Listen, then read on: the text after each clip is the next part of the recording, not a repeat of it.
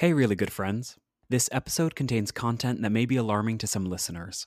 Please check the show notes for more detailed descriptions and take care of yourself.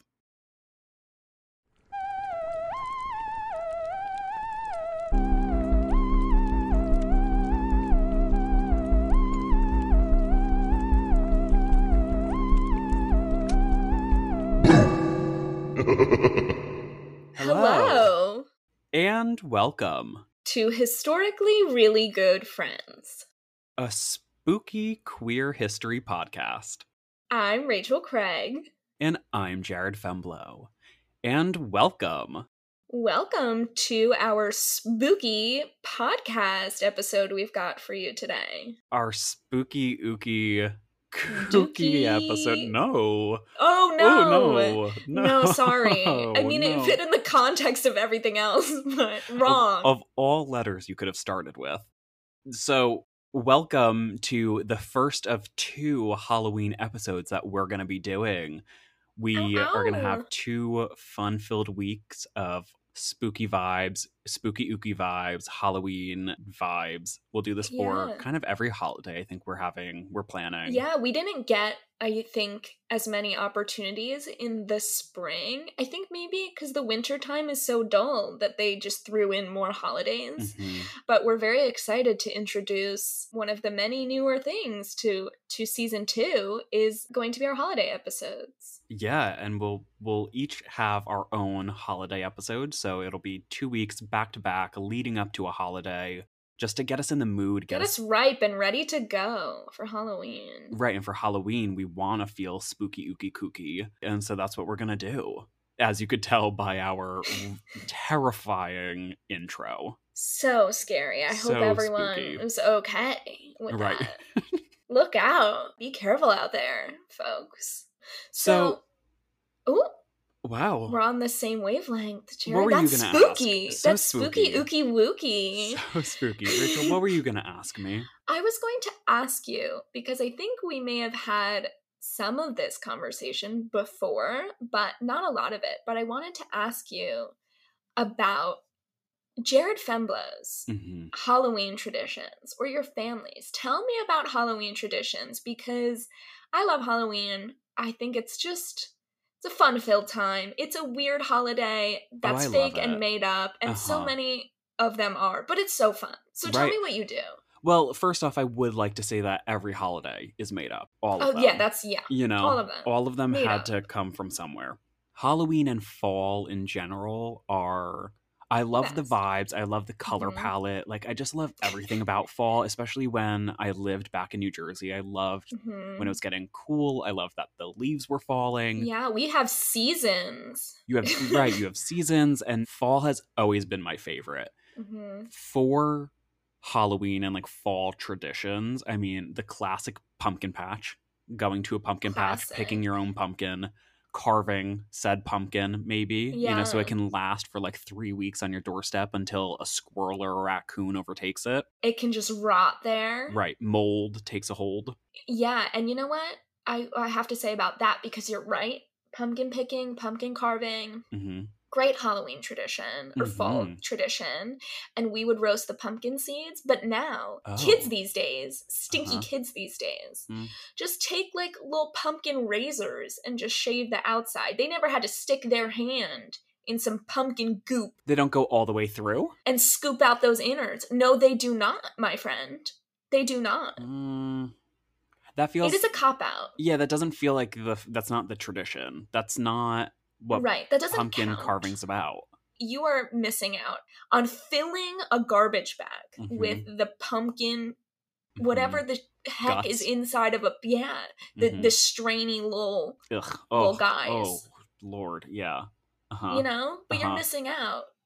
I love decorating. I don't know about you. I love decorating for Halloween, like early September, mid-September. Like, I start early because I'm so tired of the heat in the summer that I just I need my house to smell like bourbon pumpkin spice or cinnamon, and I need it to look orange. I need it to look You're willing fall to happen. Yeah. If it's not gonna happen outside, it has to happen inside. That's true. That's fair. I am the same way. I'm a very like basic Halloween bitch, whatever. I accept it. Like everything about fall though, I truly do love. It gives me so much joy. And I decorate so early. I just wish we had like a bigger like I might just go into debt and buy a house just so I can host a Halloween party with more than 3 people. Yeah. I have so many good Halloween party ideas. So you know what? If you have a house, I'll throw the party. I just need the space to do it. Okay. And so yeah, I love the decoration. I love the theme. I love it all. The smells, the sounds, the feels of the movies, fall. Yes. Oh yeah. And I'm not a scary movie person at all by any means. Don't like them. No, thank you. But Halloween movies, especially like the kids ones, like I watch Twitches probably 4 times a year. So good. Yeah, so good. So I love all of that. It just really is nostalgic in all the best ways. Sure. So I do like horror movies. I would say that's one of my favorite genres. But the way I explain it to people is I like scary movies, but I don't like to be scared. Like I don't that doesn't make sense. No, I know. I want to watch a scary movie that doesn't have jump scares. I want to watch, more of like a feel, like a creepy feel. Like I don't want like a clown or like a dead nun to pop up in my face with like a sharp, jagged noise. Like that's not what I want to put myself through. Like one time you and I went to a party of someone in high school, and it was like we were watching The Conjuring or something outside, and the woods were behind us, and someone went into the woods and screamed so loud. I don't even know if I slept that night. And I was going to tell you that same story because if you recall from that time, it was the night before my 18th birthday, and I fully put my sweatshirt hood up and turned my back to the movie. I did not watch a single moment of that movie. Oh no, my friend. Me neither. We sat on a blanket, like far away from the movie screen, and talked. Why we went, I don't know. I don't either. I don't know. But nonetheless, yeah, I don't like paranormal stuff. You and I think both like The Shining. I watched The Shining. Favorite movie. Give me a psychological thrill. Yes. I'll take it. No paranormal and nothing jumping out at me. No dolls. Fuck your dolls. Right. Chucky, goodbye. See you later. There was a movie when we were in like elementary school or middle school that was about aliens, and the trailer used to play on TV so much that I was so afraid of it that I used to wake myself up between the hours of 3 and 4 in the morning. Like I would set an alarm, wake up at 3 o'clock, because the whole premise was like aliens come at 3 o'clock in the morning or whatever. Everything is 3 o'clock in the morning in scary movies. And so I would will myself awake at 3 o'clock in the morning, sit in my bed with the lights on, stay awake until it was 4 o'clock, when it was like aliens were no longer a threat to me. And then I would go back to sleep. And I did this for months. Months. I am so sorry to hear that, but I can relate, except sort of the opposite. If I woke up between the hours of 3 and 4 in the morning, I'd be like, aliens, it's bad news. Somebody's here. Spirits. Yes, I would be like, someone's in my room right now, and they woke me up. Like 3 to 4 in the morning was like the witching out, like bad. That for some reason, I guess I don't know why, but scary movies were just not my thing. My sister and I shared a room growing up. She would have to face in her bed, face towards the door, and I would face the other way towards the window, so we had all areas covered. And Smart. One time we watched E.T. maybe a little too early in our adolescence, and so now I can never watch E.T. again. But we lost something under our dresser, and I was so scared E.T. was under there and was going to throw the ball. Like you know how in that one scene he like out of pushes the shed it or whatever? Yes, yeah. I thought he was going to like push it under the dresser, so I would never look under my dresser, and we lost that forever. Sure. Well, until we moved to the dresser, but forever. What about scary stories? No. Okay, no. So there was one, right? There's one story. Don't tell me one. Okay. Sorry, it's the one about the guy that's pretending to be a statue in the house of the babysitter. No, I don't want to hear that. Okay, and the parents are like, who? No, we don't have a statue.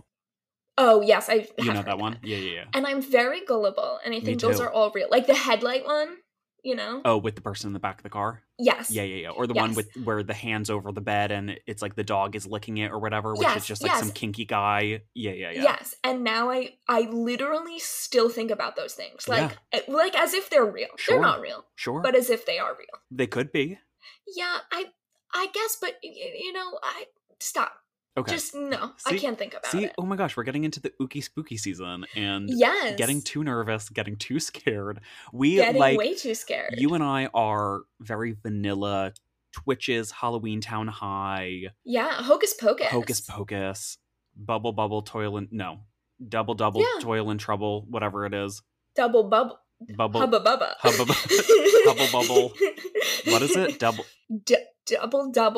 Well, no, because that's a Shakespeare. It's Macbeth, the Scottish play. Sure. Go spin around the door 3 times. Ooh. It's the beginning of Macbeth, so I don't that what's one Hocus Pocus? Don't they say that? Hocus Pocus is double. Not because bubble. I don't think Shakespeare said double. I guess we'll never know. Maybe. Okay. I guess we will never know. Sorry about that. Correct us. Feel free to correct us. Or don't. Whatever. But this week I am talking about a movie that is not vanilla, but also not super scary. I guess depending on how you define scary. Okay. So you're ready to talk about it? Sure. What are we talking about this week? It? Yeah, of course. We are going to talk about the Rocky Horror Picture Show. Wow. Are you ready? Wow. Oh, wow. This is a great topic. I am very eager to talk through this one with you because it took me down. I guess once I started reading about it, I was like, sure, that makes sense. But I really was down some roots, some rabbit holes that I was not expecting. You weren't prepared for. I was not. But I thought this was a fitting topic since we are full-blown in the spooky season, and many of us are seeing ads for Rocky Horror showings at a theater near you, or maybe you've been to one this year already. I don't know. But the movie and Halloween itself has a lot of roots in queer history, and the movie in particular is sort of a staple for queer folks, young and old. Yeah. As a watcher of the Rocky Horror Picture Show myself, which, have you seen it? You've seen it, yeah? Yeah, I've seen it a few. I've been to a showing. I've seen an interactive one, yeah. Yeah, it was one of the highlights, actually, of one of the more positive parts of my COVID experience, because actually, another sort of Halloween fact, the Addams Family, creator, is from New Jersey. And so in that town, they have a whole Halloween thing. And they did Rocky Horror as a drive-through movie experience during COVID. Fun. Which was really That makes it less intimidating. Yes. And it was my first time watching it. So I didn't have to know all of the sort of lore around it, as we will get into. So I always had this affinity for it. I've seen references to it and then seeing it and watching it myself. You've seen it quite a few times. But as I was thinking about topics, I was doing some research, and it was a writer for Onstage Blog that asked some hard-hitting questions in an article that sort of led me to dive deeper into this topic. And some of their thoughts were, is Frank-N-Furter to be looked at with admiration for being a bold and queer character, or should we question the movie's creators for equating queer characters as aliens and artificial science experiments? Do we celebrate Frank-N-Furter for being so confident in his sexuality, or do we hold him accountable for his abuse towards Brad, Janet, and basically everyone else? Is Sweet Transvestite performed by Frank-N-Furter an empowering reclamation of the derogatory term, or did the song just age poorly? And so I kind of wanted to explore some of those themes and see what we can come up with and reconcile with for such a queer cult classic movie. Yeah, those are some great questions that I don't think I've thought about before. That's what I mean. So as I sort of did my research, I was like, this would be a great topic. And then there was a lot of differing opinions. And as I sort of read into it, they really did start to make more sense. But I do sort of want to talk about a lot of different sides of this story. So the sources that will hopefully help me to do that include Gently Ripping Apart the Rocky Horror Picture Show by Alex Mel Taylor for Medium, the same Onstage blog article mentioned above, which is titled The Rocky Horror Picture Show, a Timeless Cult Classic or Outdated Jab to the Queer Community, The Blurring of Sexual and Consent Boundaries in Rocky Horror Picture Show by Lindsay King Miller for Them, an Incluvie article titled Why the Queer Community Loves the Rocky Horror Picture Show by Jimmy J., and then How I Learned to Stop Worrying and Love the Rocky Horror Picture Show Again, published by Alice Collins on Bloody Disgusting. So I want to give a content warning up front, but if anything specific comes up, I'll be sure to remind folks then. But just content warning for transphobia and transmedicalism, as well as some mentions of sexual violence. So as we start this conversation, I want to preface with a couple of things. To start, I love Tim Curry. How do you feel about Tim Curry? As a fan of horror movies, I feel like you've got to have an opinion. See, my knowledge of Tim Curry is very limited, and I feel like the things that I've seen him in, I've liked. Yeah. The entire projects as a whole, I've generally liked. Okay. So, you know what? That's a great point. I will amend that to I love Tim Curry characters. Right. Okay. Right. Specifically Rooster and Annie. Yeah. Oh, one of the best. Yeah. He is the Rooster. Like, that character. So good. Yeah. Yes. It's him and Bernadette Peters in, like, I think the 1991 Annie. Yes, fantastic. Yes. And what's her name? The comedian. Carol Burnett. Is Miss Hannigan. The 1982 version. 1982. Very good. So good. So Tim Curry characters I do love. And like we've mentioned, I've enjoyed a Rocky Horror showing. Jared has enjoyed a Rocky Horror showing. I just truly find the discourse around this specific movie to be fascinating and nuanced and important going forward. There is, up front, there's no right or wrong here on the podcast or in this episode, and this isn't going to be an extension of whatever people think cancel culture is. Like, that's not the point. The only thing we're going to cancel here today is the Glee version of Rocky Horror Picture Show. Oh, wait, before you take that stance, Rachel Jean Craig. What? I thoroughly enjoy parts of the Glee version of Rocky Horror Picture Show, and I will admit here on the interwebs, cementing this forever, that I do have it saved on my Spotify. Okay, so let me tell you. Okay. I do as well have some Glee versions saved on my Spotify. I'm not ashamed to admit it. No, not Glee versions in general. I only have the Glee version of Rocky Horror Picture Show on my phone. I just think this can be a larger conversation about, like, the creepiness of the adult teachers to students 1000% in the show, and that's why I'm going to cancel Rocky Horror, the Glee version. You can't cancel Mercedes. Sorry. I will never.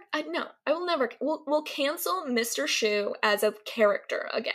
Yes, from, like, the first second he is shown on screen in the first episode. Yeah, absolutely. Okay, all right. So him. We're on the same page there. Jail Mr. Schuester. That's what we can agree to cancel in this episode. Everything else is just meant to be a conversation. So this is just sort of like a Halloween controversy about a Halloween movie that is of deep interest to me. And so I hope you all get something out of it as well, maybe, friends. We'll see, hopefully. So the Rocky Horror Picture Show debuted first on stage in 1973 with music, book, and lyrics all by Richard O'Brien. So Richard O'Brien would also go on to star as Riff Raff in the movie when it aired in 1975. So it was first like a stage production, then the movie that is probably more well-known. So the movie version, which again is what fans may most often think of, stars Tim Curry as Dr. Frankenfurter, Susan Sarandon, and Barry Bostwick, which I don't know if that person is still famous, but Tim Curry and Susan Sarandon really are. Yeah. Sorry to that man. I don't know that man. He's billed very high still, and it's like starring Barry Bostwick. I don't know who you are. I'm very sorry. No. Your Brad was fantastic, though. Gorgeous, yes. So the movie is classified as a musical comedy horror film parodying 1950s science fiction movies. So girlie, you're doing so much. You're doing so much. Multifaceted. Yes, First we off. love it. Mhm. Go off. Mm-hmm. Many people may recognize the signature red lips from the opening of the movie, which set the stage for Wonder Bread straight couple, Janet and Brad, who are stranded with a flat tire on a rainy night, which, classic. They wander over to the creepiest house in the middle of nowhere where they're greeted by our cast of Transylvanian characters, led by Dr. Frankenfurter, who introduces himself through the song Sweet Transvestite. During the movie, Dr. Frank creates a Frankenstein's monster himself called Rocky. Through a series of rather unfortunate events, someone is killed, Frank seduces / coerces Brad and Janet into sex with him, Janet sleeps with Rocky, there's accidental cannibalism, Frank gets killed by his own guests, and Janet, Brad, and another human visitor escape. Mm-hmm. Sort of a quick rundown for those who haven't seen it. Thank you. And reading that all out loud probably makes little to no sense if you haven't seen the movie or musical. It makes little to no sense having seen it.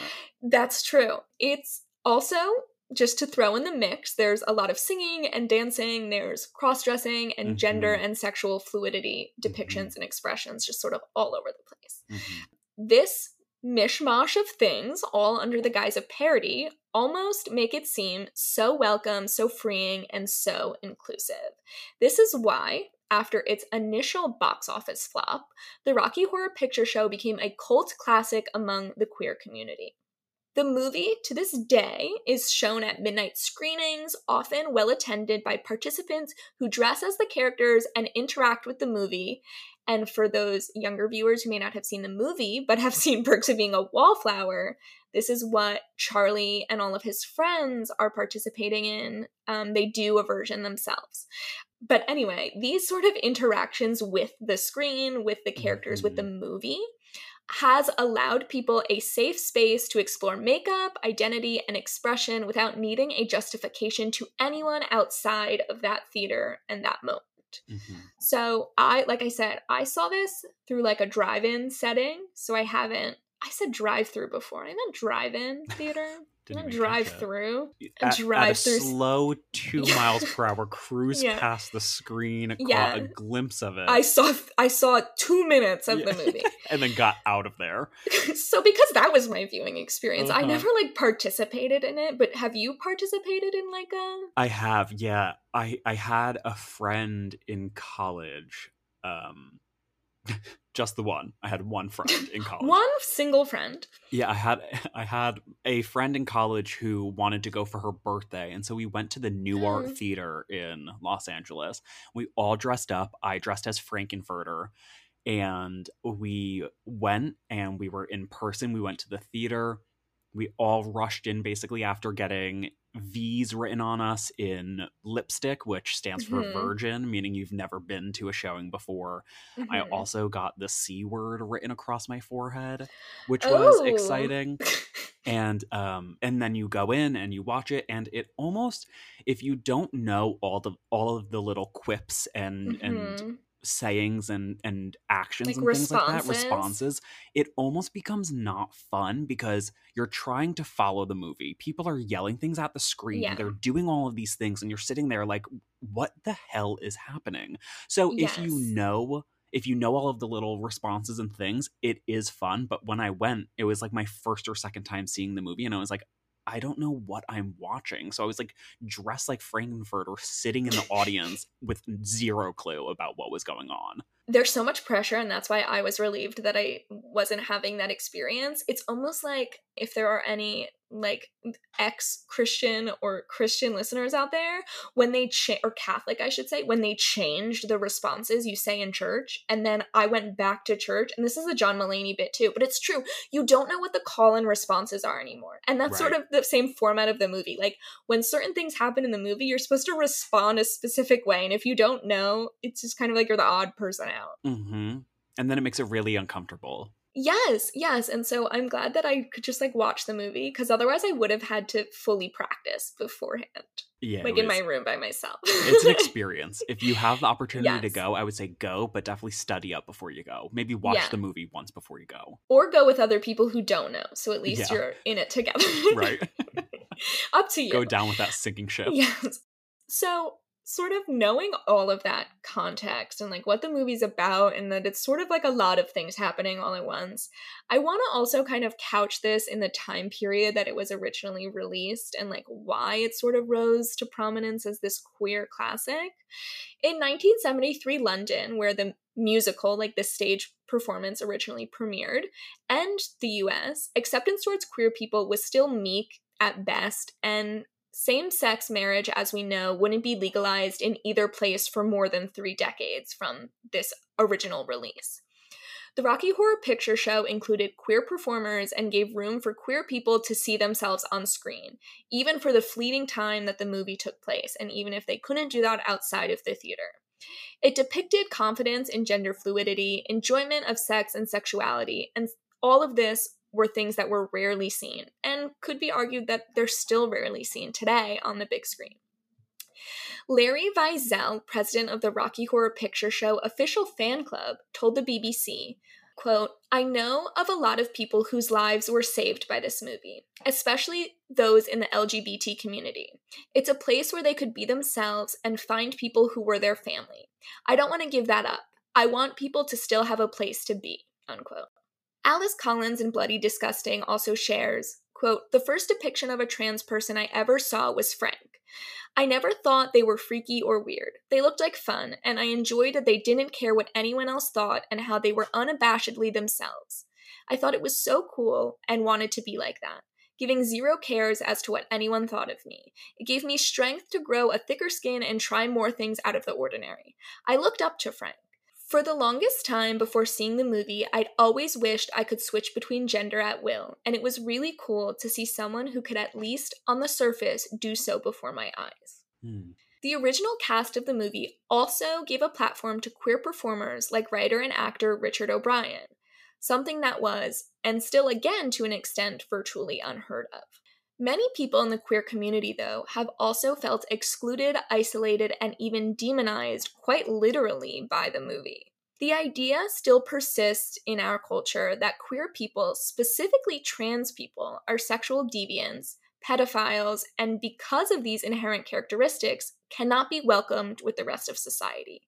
So if you really think about some conversations we've had today, it really does boil down to these core ideas that trans people specifically shouldn't be trusted with children or really in public at all because of this sort of sexual or otherwise cultural deviancy. This trope definitely existed at the time also. It's obviously not something new. And while Richard O'Brien, so again the writer and one of the main characters, identifies as non-binary and gender non-conforming himself, he has in the past made comments about trans people not ever being able to be authentic women or men. And I'm not going to share his quote exactly. It's out there if you want to read it, but I think that it's pretty offensive, so I'm not going to share it. This idea, along with the positive expressions of queerness, certainly exists in O'Brien's writing. So you can kind of reflect on his own experience or their own experience that were included in the movie. But there are also these themes that kind of continue on about trans people or non-binary people. Another aside, too, Richard O'Brien played Ferb's dad in the Rachel Craig cult classic TV show Phineas and Ferb. He was the British dad? Yeah, Lawrence. I would say that's the two different ends of the spectrum, Rocky Horror Picture Show and Phineas and Ferb. So I would call that range. Truly. They are showing up. They are doing the work. Right. Really putting in the work to prove that, queer people can be a chameleon, all of these different things. Yes, absolutely. And so I think, Richard O'Brien definitely opened the doors for a lot of queer representation within this, and I can never question their experience in writing this and that coming from a really authentic place. Although, reflecting back on it all these years later, it can, continue to perpetrate some of these harmful themes.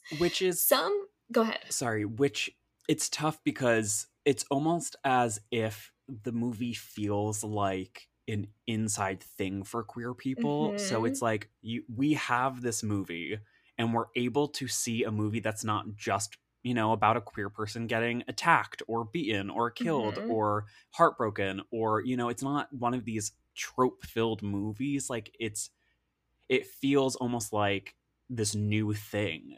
It's like, it almost feels revolutionary or like freeing to be able to watch a movie and be like, oh, it's not one of X, Y, or Z, but it's this totally wild sci-fi musical movie. Like, it's so amazing. But then at the same time, people that are not in the community are seeing it and are perpetrating these, you know, stereotypes that specific queer people, like trans people, are predators, or, you know, whatever the stereotype is. So there, it definitely is like it is so impactful in the queer community, but then when it gets in the hands of the wrong people, they will never truly understand what it means, and it has different implications by those that are seeing it that are outside of the queer community.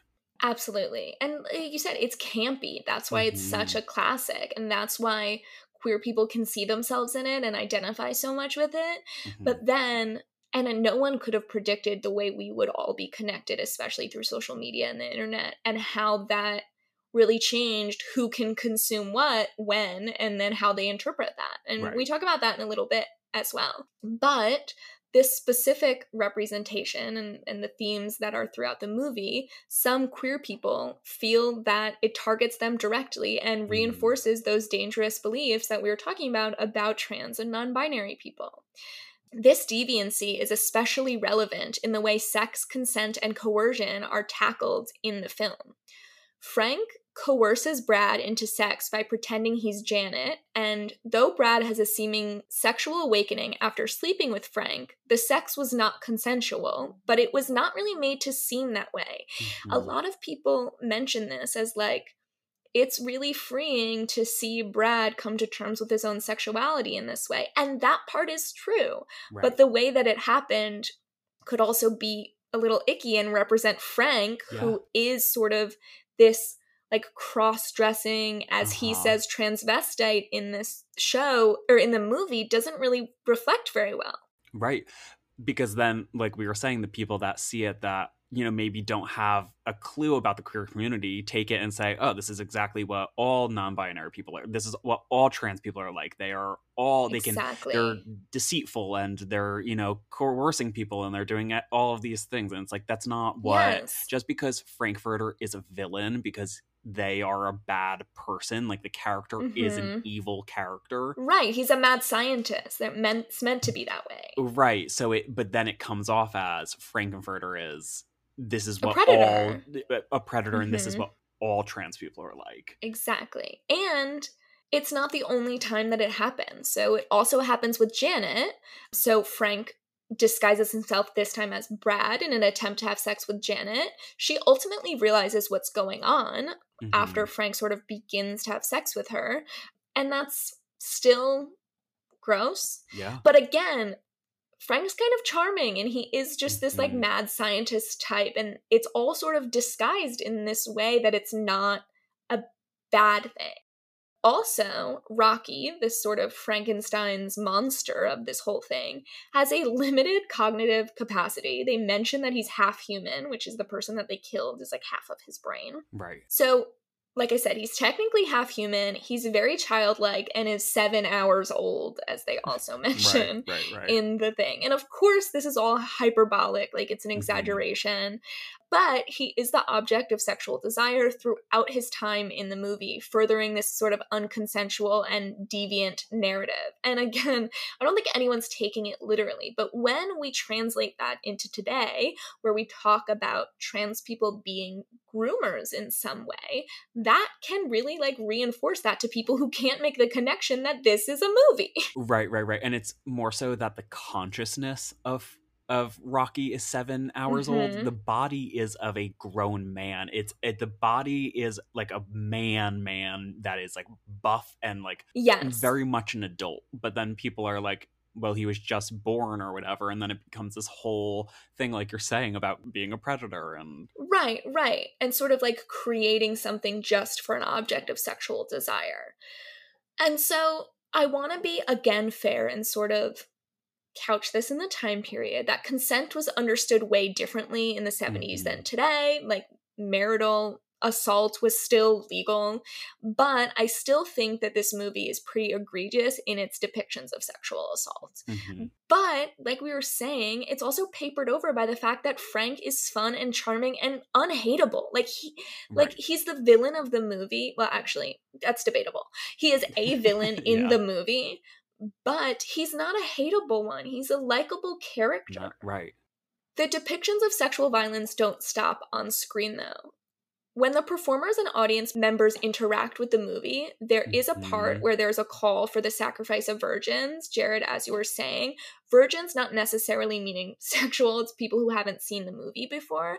But oftentimes in this environment, young or underage people are forced on stage to remove some of their clothes, kiss other of these virgins, and be touched by strangers, all without really giving their consent. So again, Jared, like, you sort of checked in ahead of time, but if you didn't know what was going on, you may have, like, been coerced into doing this thing now. Right. And in the beginning of the show, they do that. Like, they'll call all of the people that are new there up onto stage and have you do contests and have you do all of these things. And it is very, like, it's very touch and go with, like, what are you about to do right now? It's not like you're consenting. It's just like, up on the stage, let's go. Exactly, and it's really difficult to even say, I consent for anyone in this audience to touch me or ask me to do something. Like, even if there was a more consensual process, I think it would be really difficult to be like, yeah, I can stand up here and sort of, without knowing what's going to come next, agree that I'm cool with it all. Like, that's not how our understanding of consent works now. That's not what consent is. No. Now, all is not for naught. Is that the expression? All is not for naught? All is not for... whatever. Okay. There's things that we can do. Okay. There are always ways to improve and further ensure that Rocky Horror remains a cult classic. Because again, we're not fucking canceling anything. Jackson Torrey Bart says that Rocky Horror allowed them to explore gender and queer identity, but in performances felt dismissed by cis straight men who invalidated those experiences and often would perform alongside him in roles that were meant for queer people. So casting queer people and including them in your productions is vital to ensure the integrity and safety of the shows. So that's one thing to sort of think about going forward. Some couples who are working on productions of Rocky Horror currently, and these productions that often interact with audience members, say, quote, they recently rewrote their bylaws to include a detailed definition of sexual harassment, including unwanted touching, repeated requests for dates following a refusal, and non-consensual sharing of nudes or sexual photographs and videos. The cast is also conscientious about giving virgins a chance to opt out of being sacrificed and making sure that attendees under the age of consent aren't treated in a sexual manner, unquote. If you've made it this far, I do sincerely appreciate it, and I will say that Alice Collins offers a great TLDR for this whole episode by sharing, quote, queer stories are regularly told through the lens of horror to help people who don't live that experience to understand the horror inherent within common situations. It lives in the lives of many queer people who can't talk to their parents because they're afraid of being kicked out and made homeless. It lives in the real fear of being scared to hold hands or show affection in public. It lives in being scared to dress as yourself when you feel you don't pass. At least within the text of the Rocky Horror Picture Show, there is one of the more positive messages regarding your queerness or your transness than in any other genres, and that comes from a song near the end of the film during the floor show that says, "Don't dream it, be it. I took that to heart and now here I am," unquote. So, the reason this conversation is nuanced is because viewing the movie or the stage adaptation, being a part of the cast or dressing up as the characters seems to have been a pretty positive experience for many queer people. But to people outside of that audience, it furthers dangerous tropes of deviancy and fear. It is what, if you're familiar with this horrible excuse for a person, Matt Walsh, wants people to think about women and trans people. And in that way, it creates a problem for our present day. If Rocky Horror existed in a vacuum where people could not offer commentary or create a narrative and then cement that narrative of what it means to be trans or non-binary or gender fluid, great. Unfortunately, our media literacy skills are the real deviants here because our little monster brains, spooky. Mm-hmm. We're not meant to watch and process TV and movies and all this other media that we do consume. So we do create narrative and tropes about the world through the movies that we see. Mm-hmm. And this is not to say we can't or shouldn't still enjoy Rocky Horror Picture Show. Hopefully, we can make some of those changes to the performances and be sure to view it with a critical lens and encourage other people in your life who are not as savvy as I know all of you are to do the same. Ultimately, this is a piece of entertainment, and I do sincerely hope many of you have felt seen and comforted by that entertainment. But it cannot be held as the standard or the model of queer media and entertainment because that is a double-edged sword that is often weaponized by transphobic people across the globe. The Dammit Janets of the world don't deserve to enjoy Rocky Horror, but I do hope all of you do this holiday season. Agreed. I think it's very important that we are making all of these changes to create a safe viewing environment for Rocky Horror, and that we're making all of these changes for it to be accessible and fun and not, any sort of uncomfortable or non-consensual environments. And I think in doing that, it's gonna create a better audience experience, a better perception of the film or of the event of seeing Rocky Horror. I also think that it's important that when we talk about Rocky Horror to people that are not in the queer community or don't fully understand it, especially the first time or two that you see it, you may be like, what the hell is this? Not everybody is a film student and takes a film analysis class. So a lot of people are seeing a movie one time and being like, didn't like it, never watching it again, didn't understand it, all of these things. So they're taking away just what they're seeing at face value, which is definitely not the case of Rocky Horror, like not what should be happening. There's so much that needs to be understood about the history and the context and everything that you were talking about to understand the fun experience of it. Yes, and it can be fun, and I hope it is fun. Like, please still enjoy it. It's just that there are annoying people who will take it out of context as a representation, and we can't avoid that, so we just want to do what we can to make sure that's not the case for some of the most marginalized people that are impacted by shit like that. Absolutely. Like, I don't think the movie itself is bad. I think that what people have done with it is bad. That's my take, I guess. I don't know. I don't really have that much of an opinion. I think it's fun. Yeah. And I like when it confuses people, like you said. I like when people watch it and they're like, what the fuck? What the fuck? Whenever I watch it and it gets to that one scene where Frankenfurter is in the pool, I'm always like, this has to be the end, right? And then somehow it keeps going. And I'm like, what is going... At that point, I'm like, wait, what?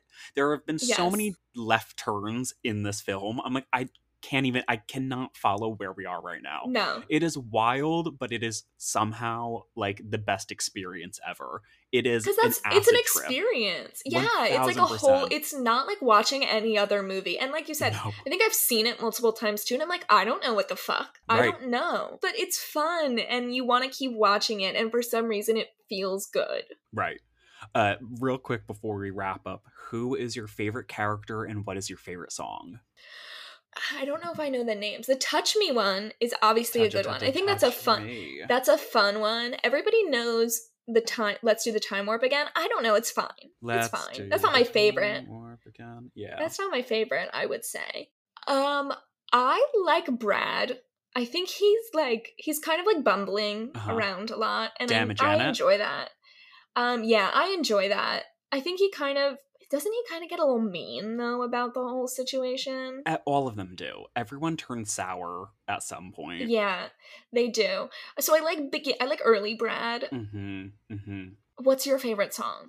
I have to go back and listen to all the songs. Mine, so I don't think it's even listed in the original soundtrack, but it's Planet Schmanet Janet. Oh, yeah. Yeah, he calls her a pencil in it. You're essential as a pencil, and it's, I think, maybe my favorite line ever. It's like mean, but it's so clever.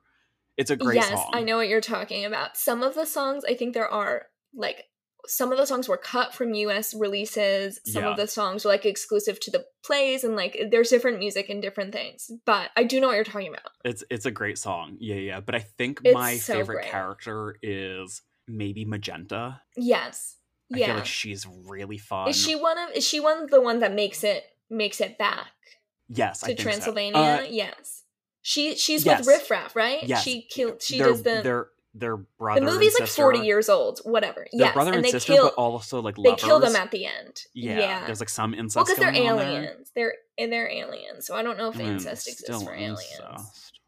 Well, yeah. See, this is the thing. It's the themes in the movie that are like problematic when you say them out loud. Yeah. I'm not pro alien incest, folks, but like, well, it just seems normal when you watch the movie. It makes sense. But this is what we mean. This is why the movie keeps you engaged, even though this is the subject matter. Yeah. Let's do the time warp again, truly. Yeah, let's do the time warp again. And we'll see you next week, but I hope in the meantime you watch some Rocky Horror and tell us if you've had any thoughts or like positive or negative experience. I hope you haven't had negative experience, but I do want to hear more about this, if any of you have any thoughts. If you have a Rocky Horror Picture Show experience story, write it into us at historicallyreallygoodfriends@gmail.com. Maybe if we got some, we can read them out. Let us know. We'd love to hear them. Let us know. Alrighty.